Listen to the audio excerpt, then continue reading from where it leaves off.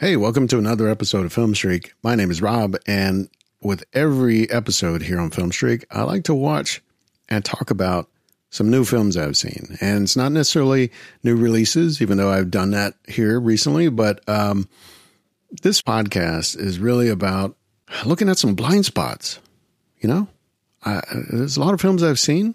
I've seen thousands of films at this point, and yet there's a lot of stuff that I've realized that I've missed, I've ignored, or maybe I just didn't even know about. And so here's a chance for me to do a little homework, do a little studying, and maybe just have a different appreciation for some films I've never seen before.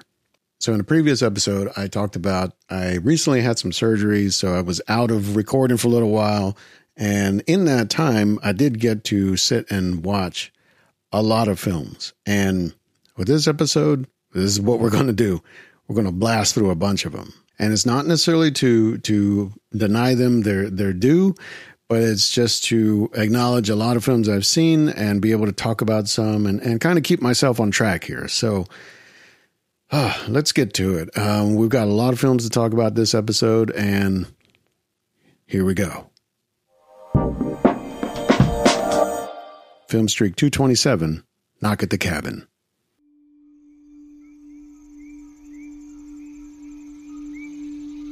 Hi there.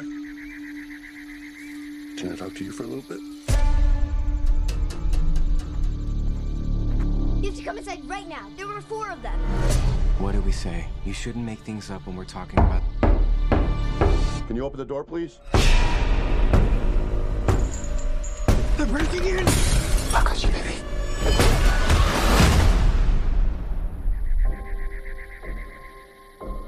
We're not here to hurt you, but you have to stay here in the cabin with us. Families throughout history have been chosen to make this decision. Your family must choose to willingly sacrifice one of the 3 of you to prevent the apocalypse. We're not sacrificing anyone. For every no you give us, hundreds of thousands of people are going to die. It's really happening. Sweetheart, close your eyes. Will you make a choice? You have to somehow trust us. We're normal people just like you. It doesn't matter. None of us believe you. We will never choose anyone.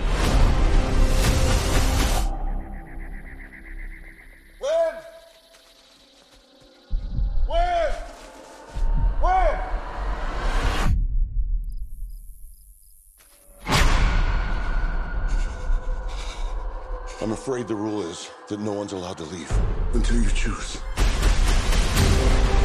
Do you really think it's all just a coincidence? I have to believe that. My son is gonna die. His name is Charlie. As a mother, I am begging you. You're the only one who can stop this. Andrew, I saw something. There was something in the light. And I feel it now.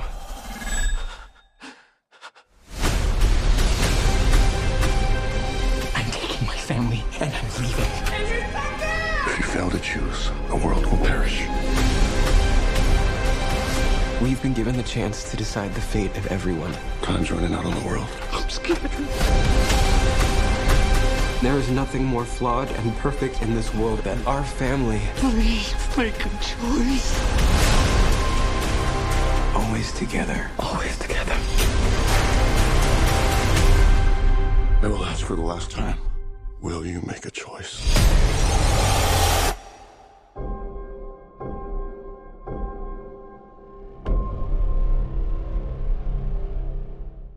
Look, this film, you know, this is written and directed by M. Night Shyamalan, and if you are a fan of his films, you've followed his career, the types of stories he likes to tell. I mean, this is very clearly in that same vein. It is about a set of characters or a situation in which characters have to make some really hard choices, or they're confronted with sometimes unexplainable or impossible situations.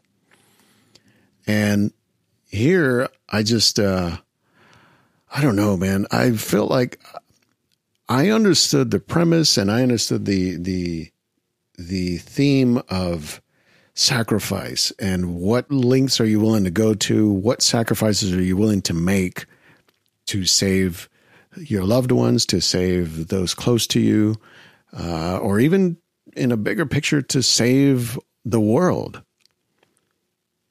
And while I get that and I can appreciate that thematic element, something about this film, it just didn't really work. It didn't work for me. And the reason I say that is, you know, you've got these two characters that are in this home with their daughter, and they're, for the most part, very reasonable, very average people. You've got Eric and Andrew and their daughter who they're just living their life, right?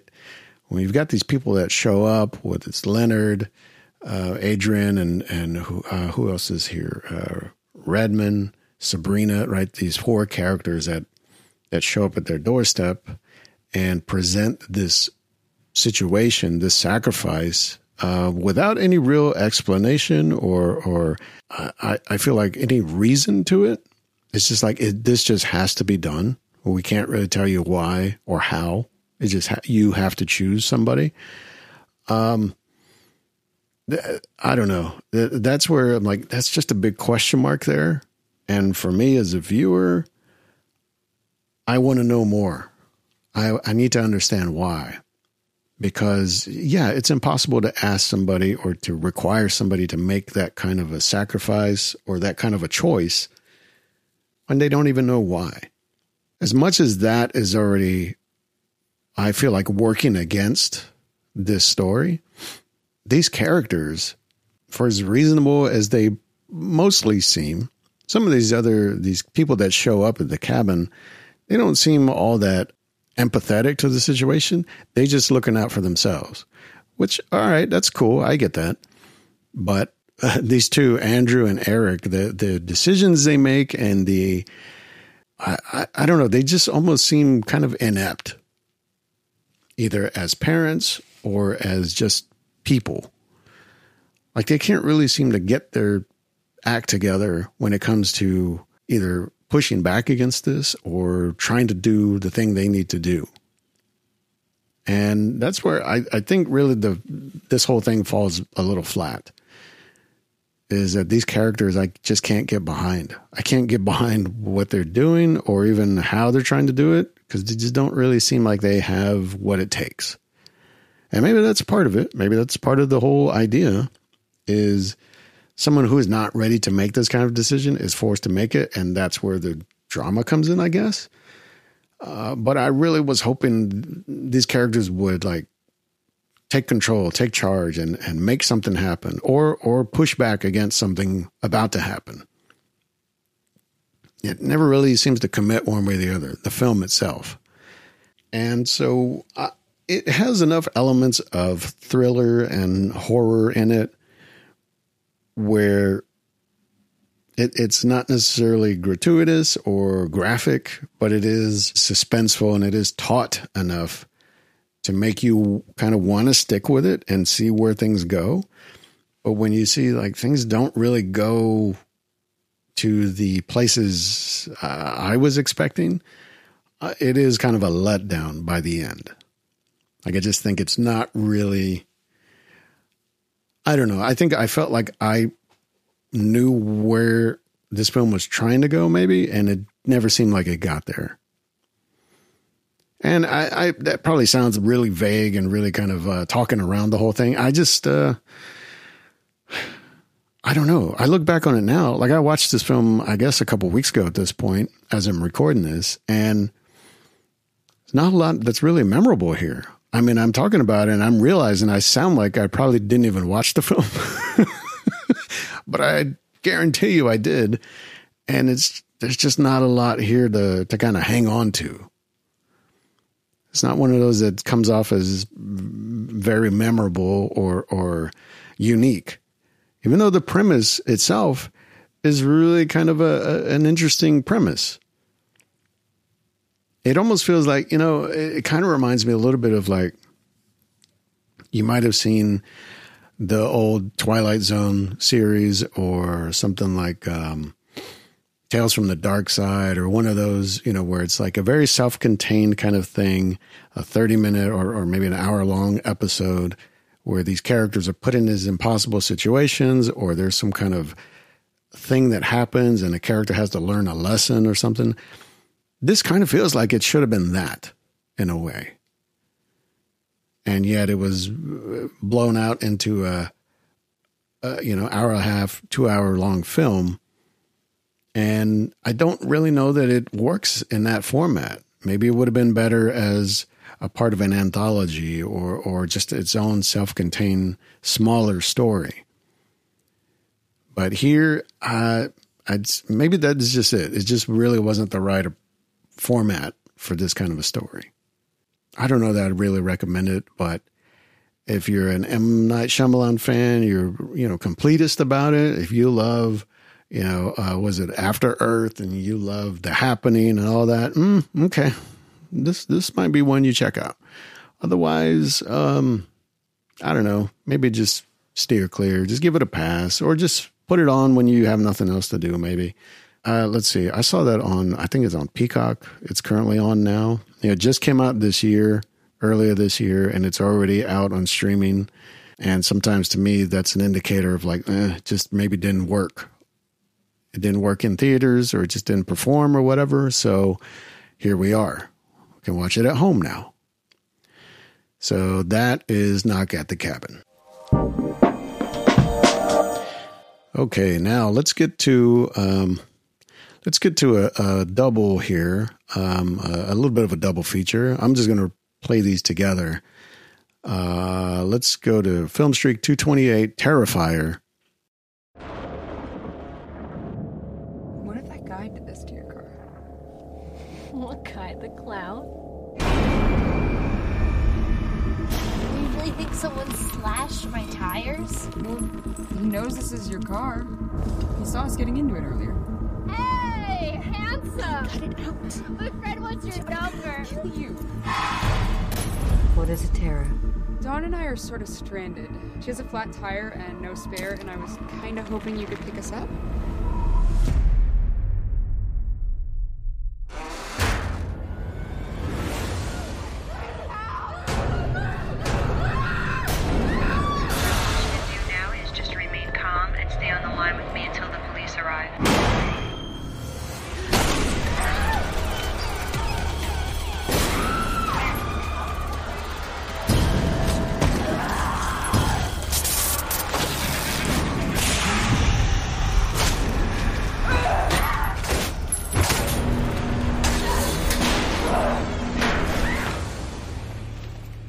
What is wrong with you? What, did you think he was gonna hack me up into little pieces or something?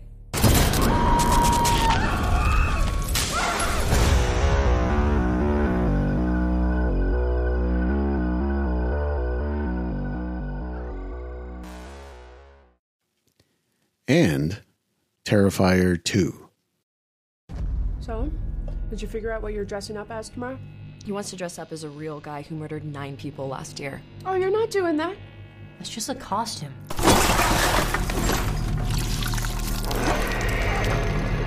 You think that guy's still out there?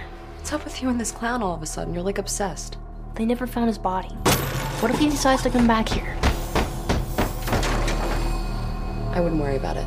Wait a minute, aren't you that guy from the costume shop? Sir, what are you doing?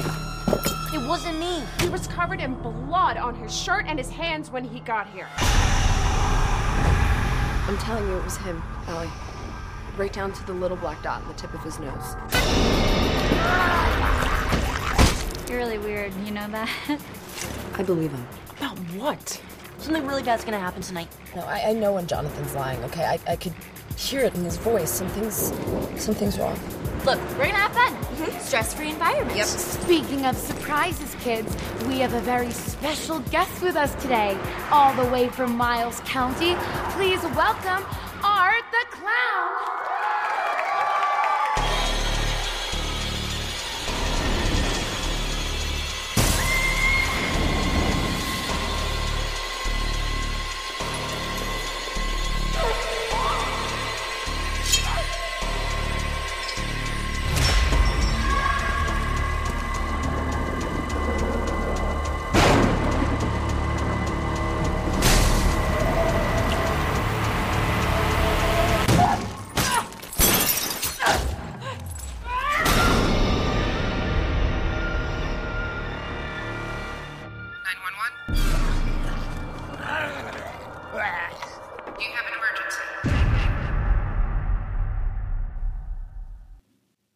have you seen these films? Have you seen Terrifier and Terrifier 2? I tried to watch these films. One, because I was recovering from surgery, so I really wanted something that I could just kind of put on and you know, enjoy on some level, but really not have to think maybe too hard about. And I figure, you know, sometimes horror movies can be that, and that's okay. Sometimes they're just fun entertainment.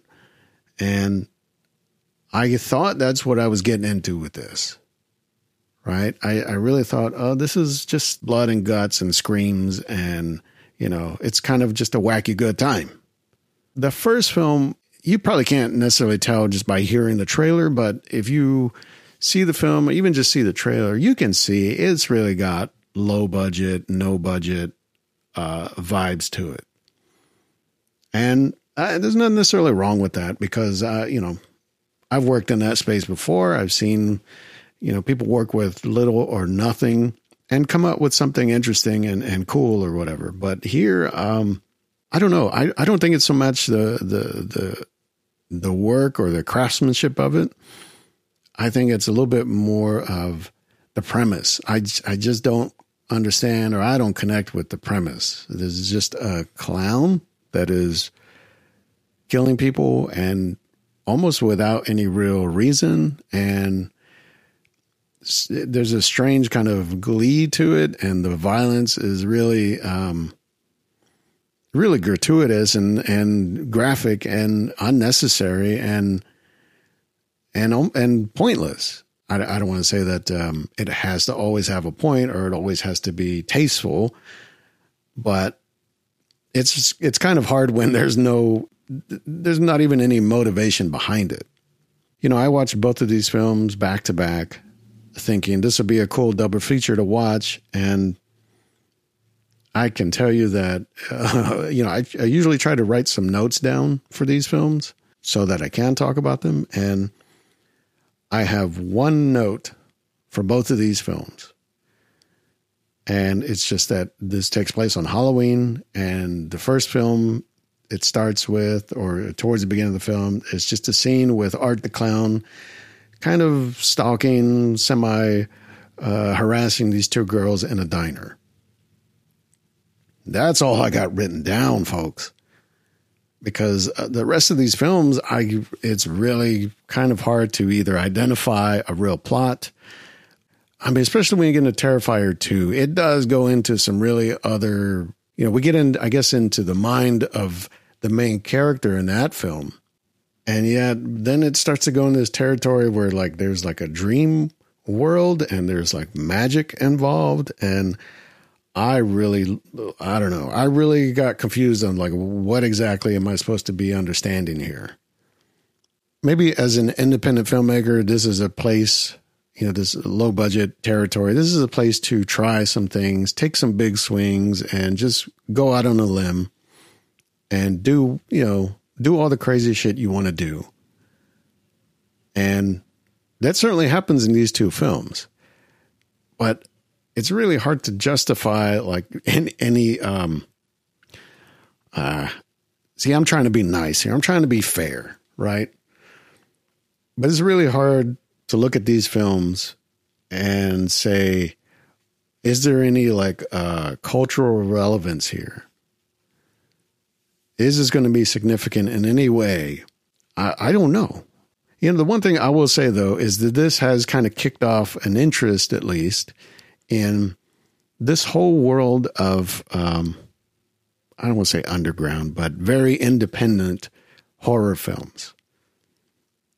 And, you know, in the previous episode, I just talked about another Scream sequel, which is probably as big budget of a horror film as you can get these days, right? Horror films aren't what they used to be. I understand that. Studios and production companies, they don't make big films anymore like that. And so here, you at least get a glimpse of, there's a whole other world that exists there, a whole subculture of horror films and horror filmmakers and communities that this is the vibe. It's weird, obscure, it's even dangerous seeming. And So it's at least gotten me interested in that. Like, I want to know more about that world. Like, I've seen little parts of it here and there over time. And if you think about it, some of the more known horror film franchises have come out of that.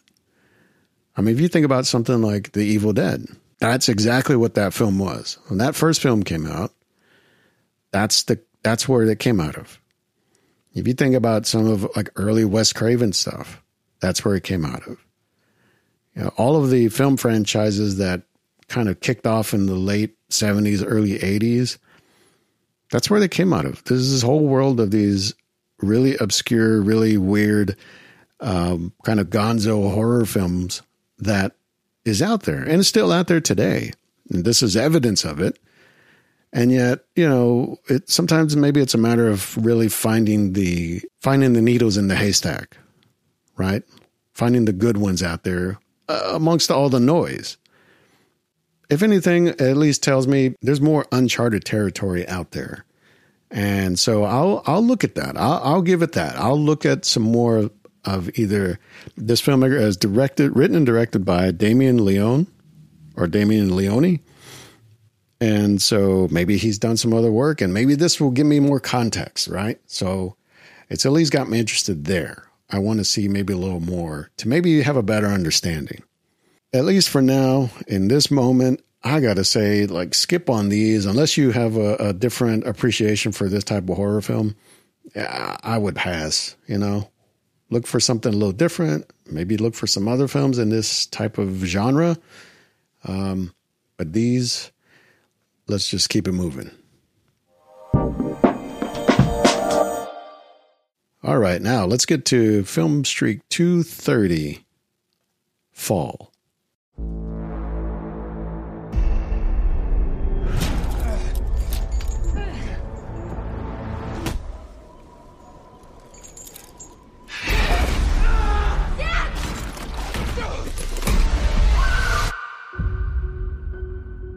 A horrible thing happened to you. I just want you to be able to move on with your life. Come here. It's coming up on a year. I have something that's planned, and I need a partner in crime. The B67 TV tower. I haven't climbed since... Becky, if you don't confront your fears, you are always going to be afraid. Let's do it. Let's climb your stupid tower. I'm so excited! Hey guys! Hi! I was really ripped. You're awesome! That is the Becky that we need for this trip. This is sick. Damn it, Hunter. What are you getting us into? Okay, so just stay behind me, one rung at a time.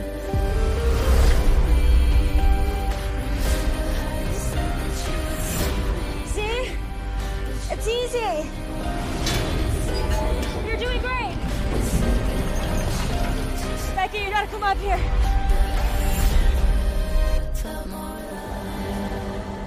Hey, trust me. What was that? Oh my God! Oh my God!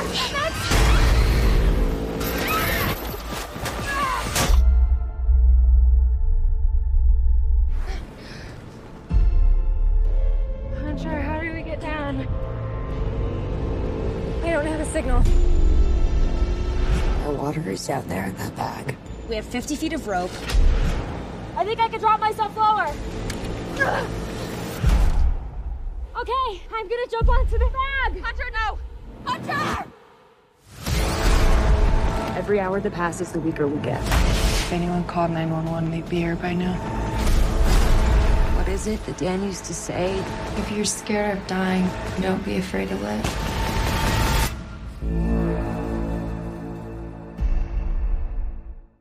All right, so here, like, this is a film where, like, I was just talking about a film that maybe doesn't have a great premise or even a great execution, but here with Fall, this is directed by Scott Mann. It's written by Jonathan Frank and Scott Mann, and I got to say, this was one that, I put it this way, this is one that's in the longer list of films that run this exercise of how do we put our character or characters in these impossible settings and see if they can survive it?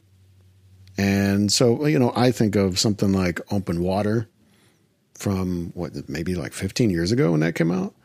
There's that film Frozen, not the Disney one, the animated thing, the one with I think it's a couple and they're like on a ski lift and they're in a blizzard and it's nighttime and all that. And how do they get out of it? How do they get down? Whatever. There's something like The Shallows, where Blake Lively, she's out on a rock and there's a shark that's kind of like, terrifying her the whole time.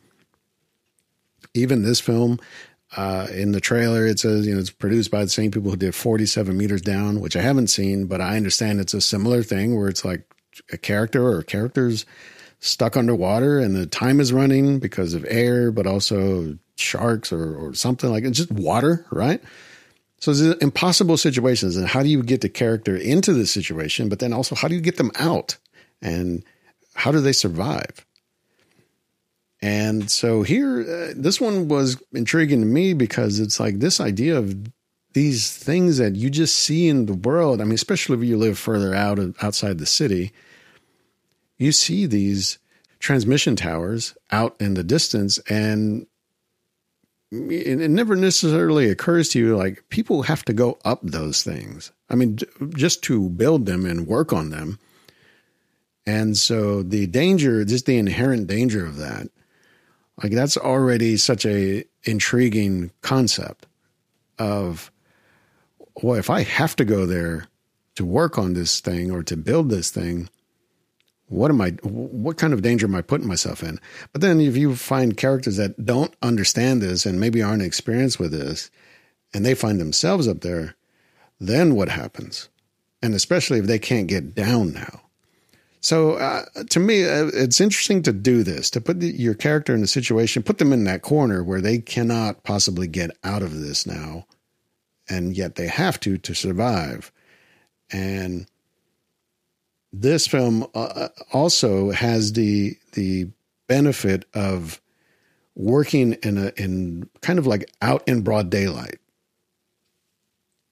There's nothing you can necessarily hide about this situation.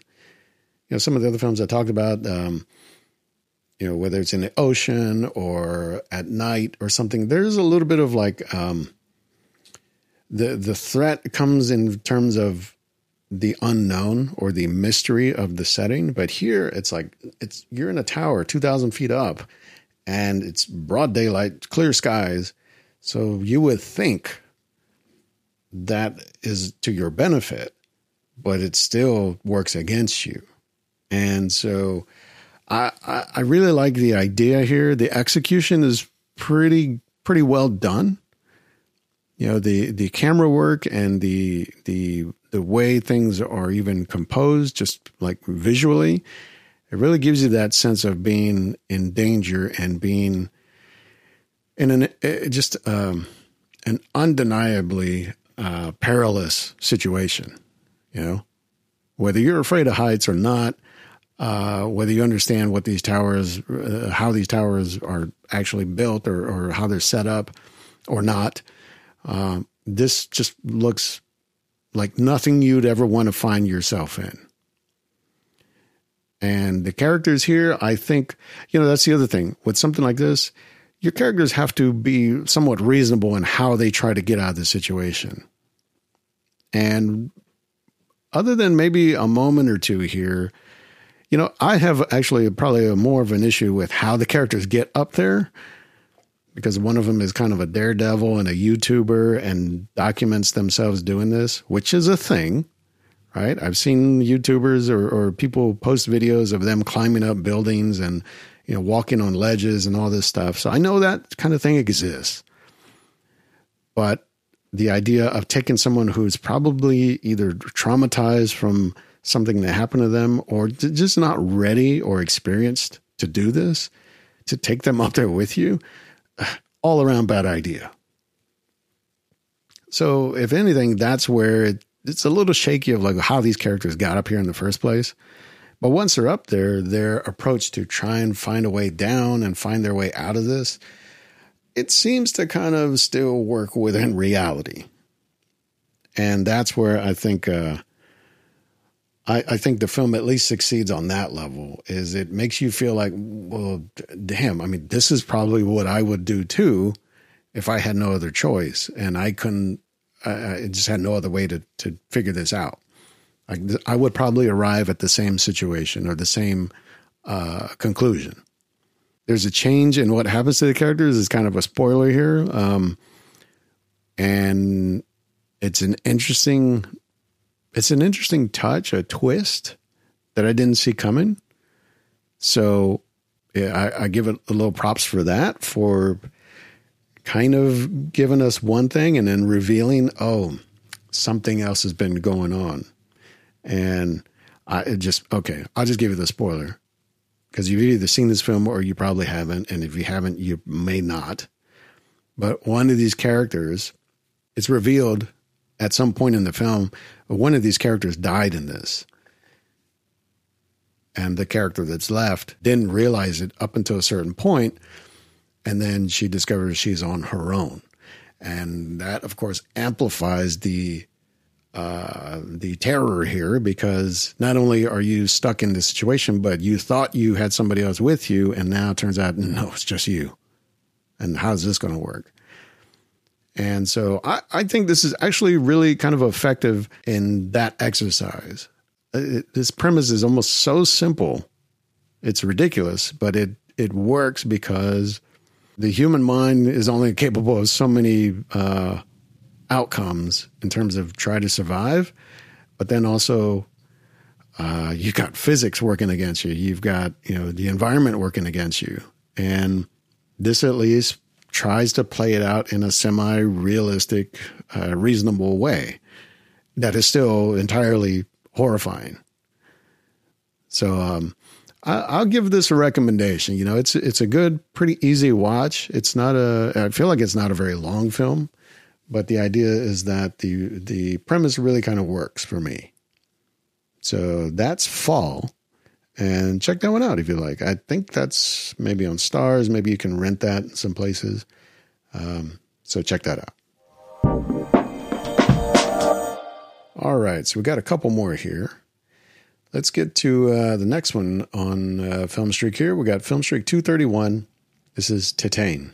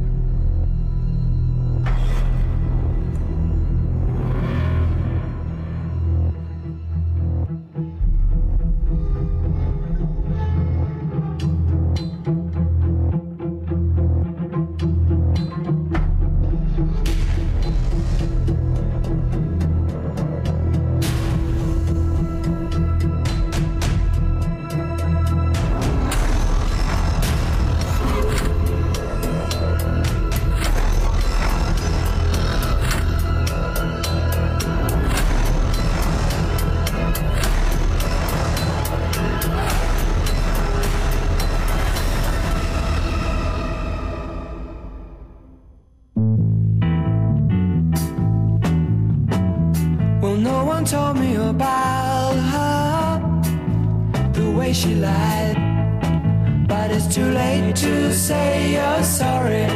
How would I know? Why should I care? Please don't bother trying to find her. She's not there. Well, let me tell you about the way she looked, the way she acted, the color of her hair. Her voice was soft and cool, her eyes were clear and bright, but she's not there.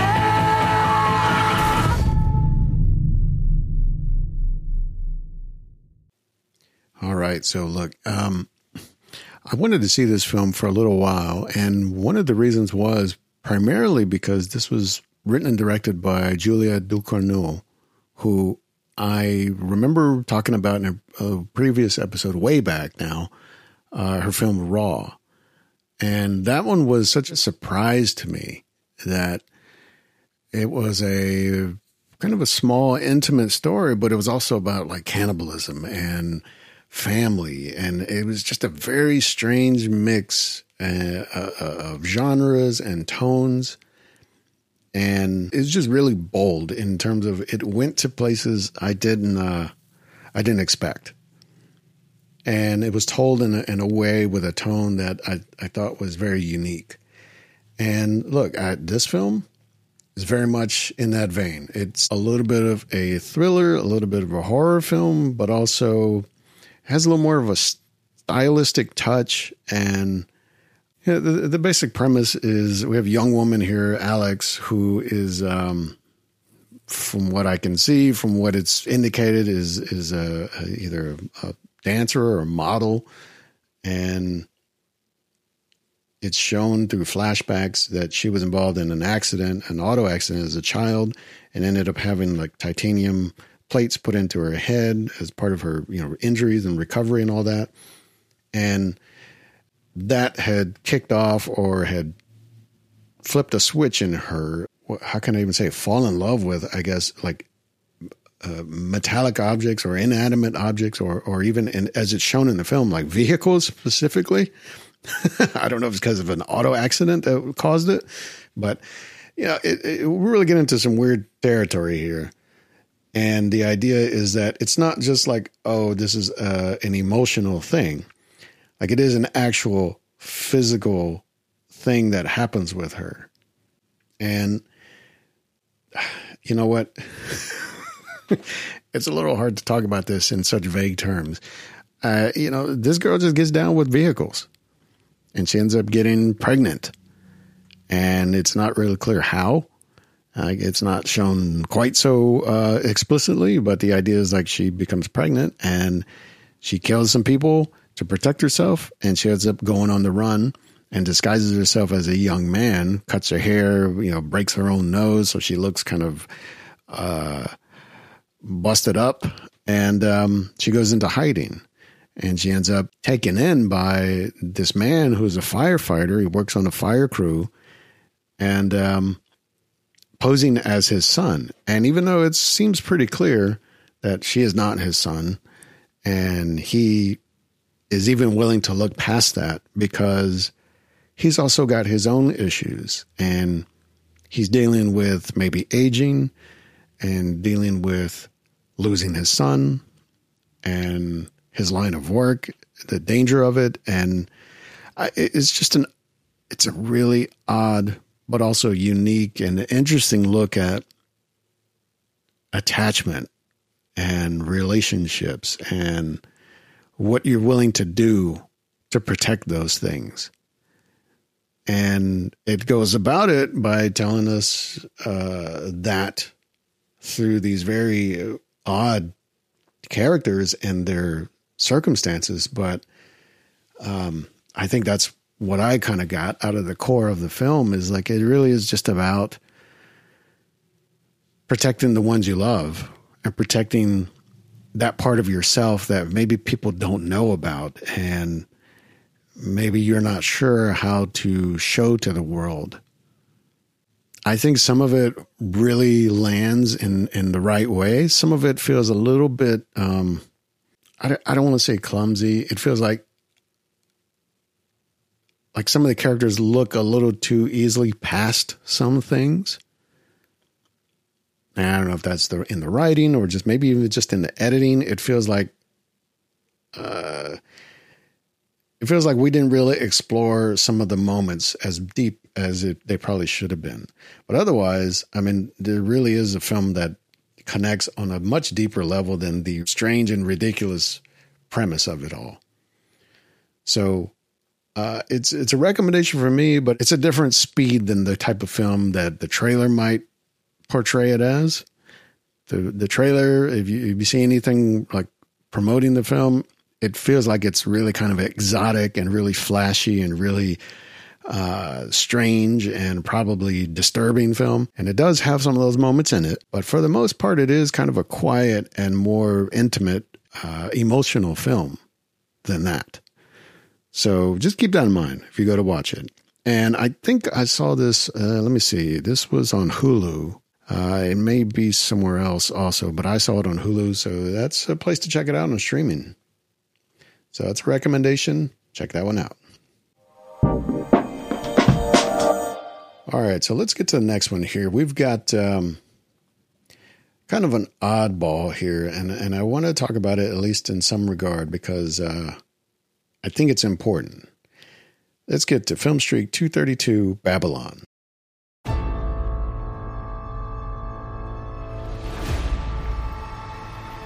How do you boys do?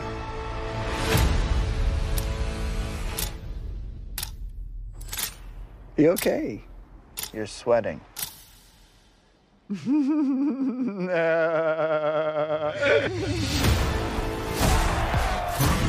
How y'all doing tonight? Y'all ready for something different? Something special? And she placed this in my dressing room. I don't even know what that is. Oh. You got it. Party time! Fuck yeah! He's dead. He did have a drinking problem. That's true. Probably ran into it himself, huh? It's a disease.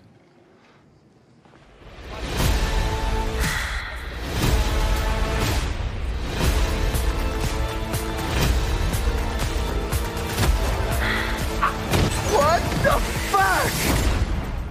Meet Estelle. We got engaged yesterday. Hola, Jackie. Hola, Carmelita. I have no idea who that is.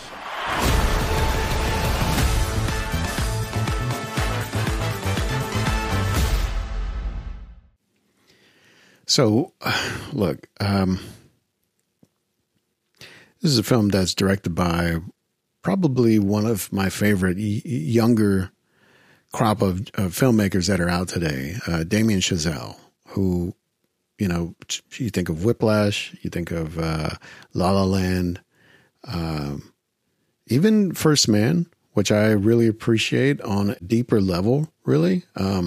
I feel like it kind of went underrated and unseen for the most part, but I think it told a pretty bold and ambitious story about Neil Armstrong. And so here I really thought, man, this is going to be the biggest swing yet. I mean, he's depicting an age, an era of Hollywood that will probably never exist again.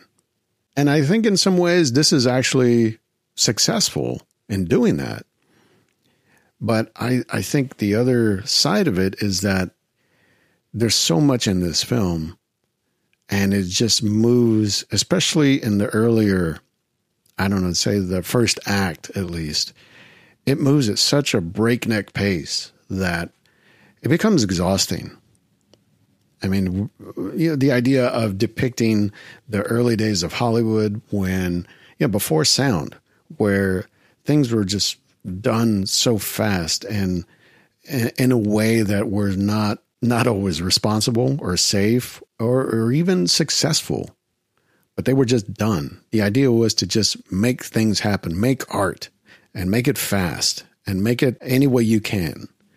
We certainly get the sense of that, but in this film, it's cut so fast and it moves so fast that I feel like at some point it's like, all right, I got it. I get what we're trying to do here. I get what you're trying to say, but I need to breathe for a minute.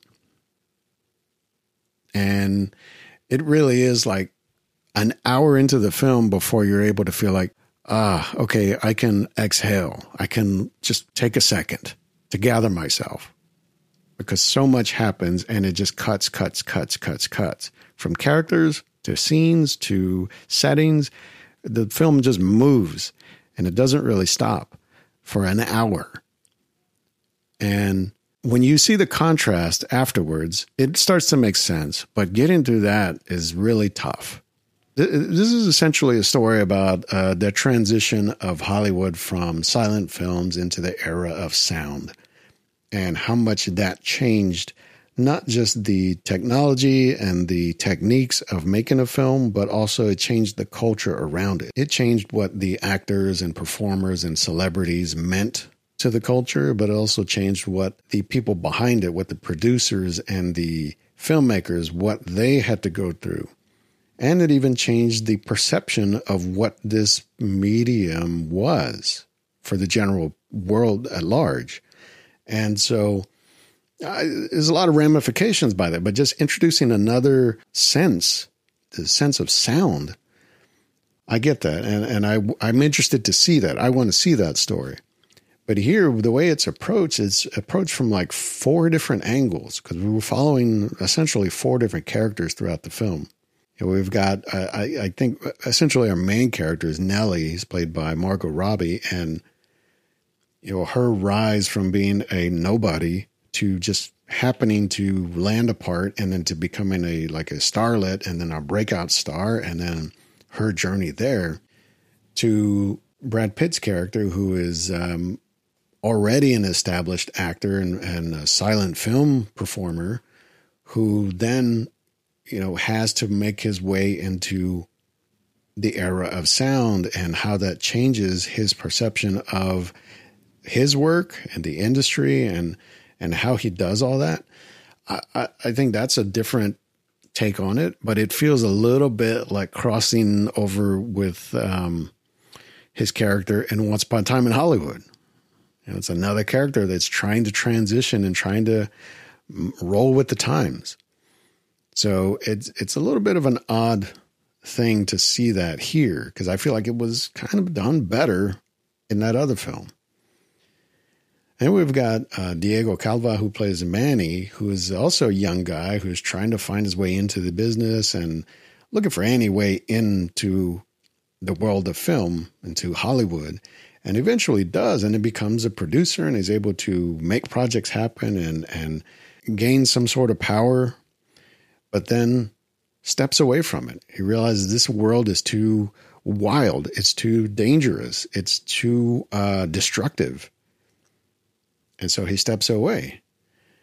And, I was trying to remember, the 4th character I remember now was Sydney, who is a young musician who was trying to make his way into that world and eventually found his way into music for film, and yet had to deal with the racism and the back seat that he was sort of given, even though he's talented and he's got the knowledge and the skills, but was sort of given the back seat to so much of, so many of the opportunities that could have been there.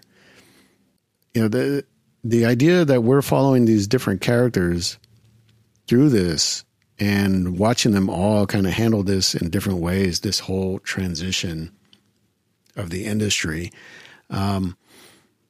I wanted to see that story. And there are elements of this film that do work on that level, but so much of it also feels a little bit like, well, I heard this story about this one thing that happened, so I'm going to throw that in here.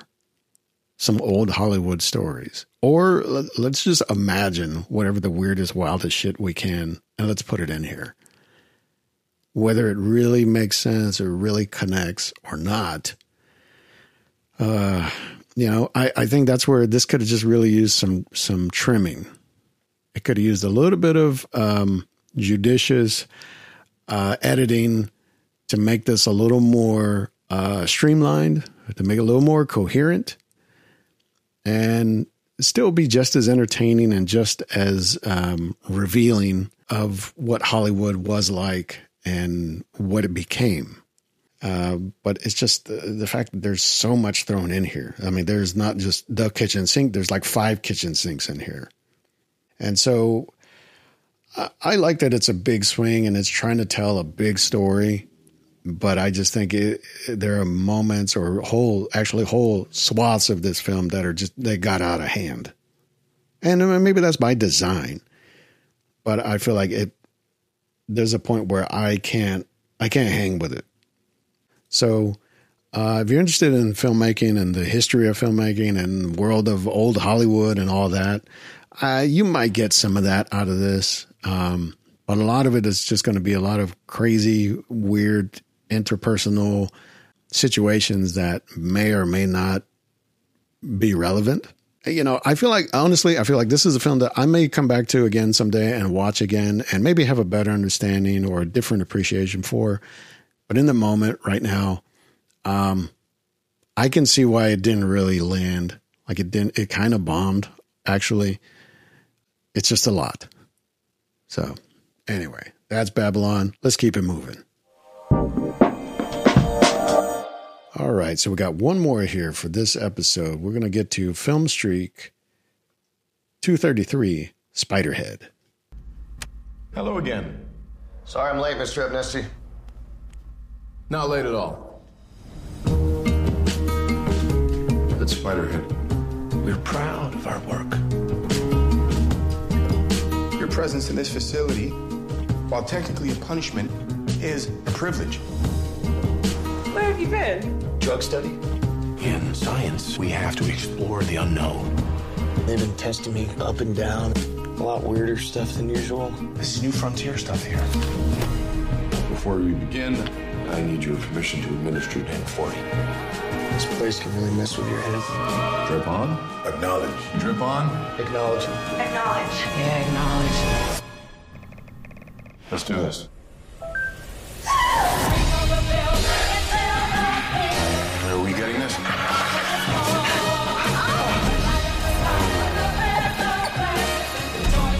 Whoa.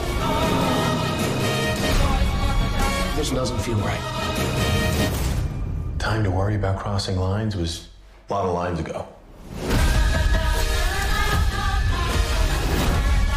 Our work will save lives. Not just one life, many lives. We're making the world a better place. What you want is redemption. And this is how you're gonna find it. We're selling peace and harmony itself.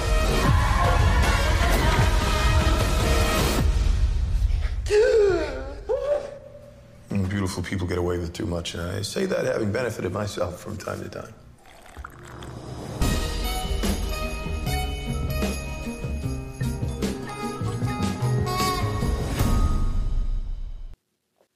All right. So look, I think at the core of this, there's a really interesting story here.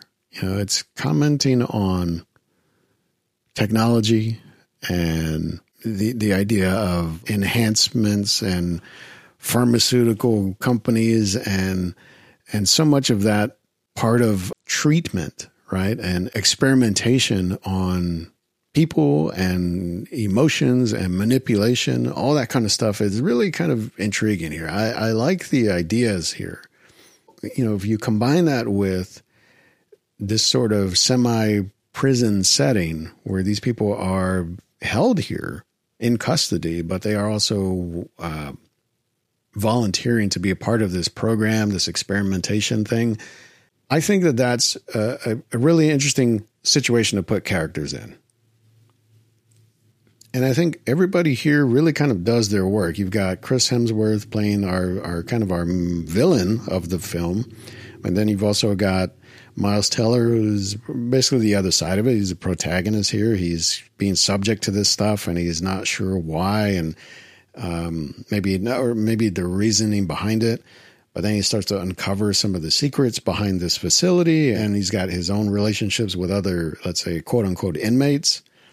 And you know, I would say the one thing that doesn't quite work for me with this film, and I wonder if that's overall a problem. It seems like some audiences maybe or maybe did not respond so well to this, is that Chris Hemsworth, I think inherently is not this kind of a character. Like I haven't really seen him play like a bad guy in movies that I can think of. And yet here, he is, without a doubt, a bad guy. He's the villain of the film. And yet he plays it with a smile and he plays it with a little bit of a delight and a wink. And it's like, yeah, I'm the bad guy, but I'm really friendly and I'm a pretty cool dude. And yet I think that betrays a little bit of it. You know, there's never really a point in the film where he turns like full on villain. It's like, well, you're just not understanding what I'm trying to do here. And you're not seeing the bigger picture. And you're not down with it. Like, no, but you're still a bad guy. I would have almost liked to see this entire film pretty much the same as it is. You know, even down to the production design and cinematography, everything looks great. It's directed by Joseph Kosinski, who did Top Gun and Oblivion and all these really polished, really fleshed out worlds and productions. And I just think the one thing that doesn't work for me is it's like I just wanted to see Chris Hemsworth be a real villain. I mean, that's not his nature. That's not the type of character he wants to portray, or that's just not his personality, whatever it is. Maybe it just should have been somebody else then. Because I think that's the one weak link here.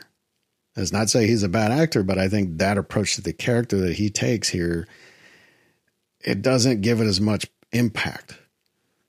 When Miles Teller is our guy that's really trying to get out of this situation, or at least understand the situation, you want to put up like a brick wall there for him to try and get through. And Chris Hemsworth is physically and cinematically, he is a kind of a bigger, imposing kind of guy, but he plays it down in this film. And he's not Thor in this film. He's just a kind of another guy in a suit. So I would have probably liked to see that done a little differently. Other than that, I mean, I think the premise here is interesting. It's one of those kind of like Knock at the Cabin where I feel like this could have been a shorter, like an episode of a series or something, like a one-off episode thing. The fact that it got drawn out into a full feature, it feels a little bit, I don't know, diluted. It's kind of stretched a little thin, the concept. So, you know, take that as you will. Maybe it's worth the watch. I mean, especially if you like these actors, because it really is a small production. There aren't a lot of characters in the film, and it's really kind of set in this remote, isolated environment. It's one that I think I mentioned before. It kind of feels like a COVID era film, which if I remember right, I think this was produced. It went into production during the pandemic, I think. So you kind of feel it a little bit. Like there aren't too many characters in the same scene or even in the same shot at the same time. So it's that vibe I feel like is in there. But otherwise, maybe check it out one day. You need something to watch. That one's only available on Netflix, I think. I think that's an exclusive to Netflix. So that is Spiderhead. And look, man, so that wraps up a lot of films that I've been watching recently. And, you know, like I said, I had a lot of downtime here. I was doing some recoveries, so I had to just put on the films and see what happens, see what's good and what's not good. I'll say this, I've got a little more of a lineup coming up in a future episode. This one was a little more of a grab bag. I was just kind of picking some different things that looked interesting, maybe I thought might work together somehow. As you can see, some of them were up, some of them were down. Hey, sometimes it just happens that way, right? So look, in the meantime, if you want to find some previous episodes, go to filmstreak.com. You can subscribe there. You can do that with Apple Podcasts, Spotify, all those. You can even get new episodes directly to you by email. You can also go to Filmstreak, go to this episode or any of the others. Leave a comment if you like something or you want to hear about a certain film, or maybe you just have a whole different take. I get it. That's cool. You know, in the meantime, thanks for checking this out. Thanks for listening. I'm going to go watch some new movies.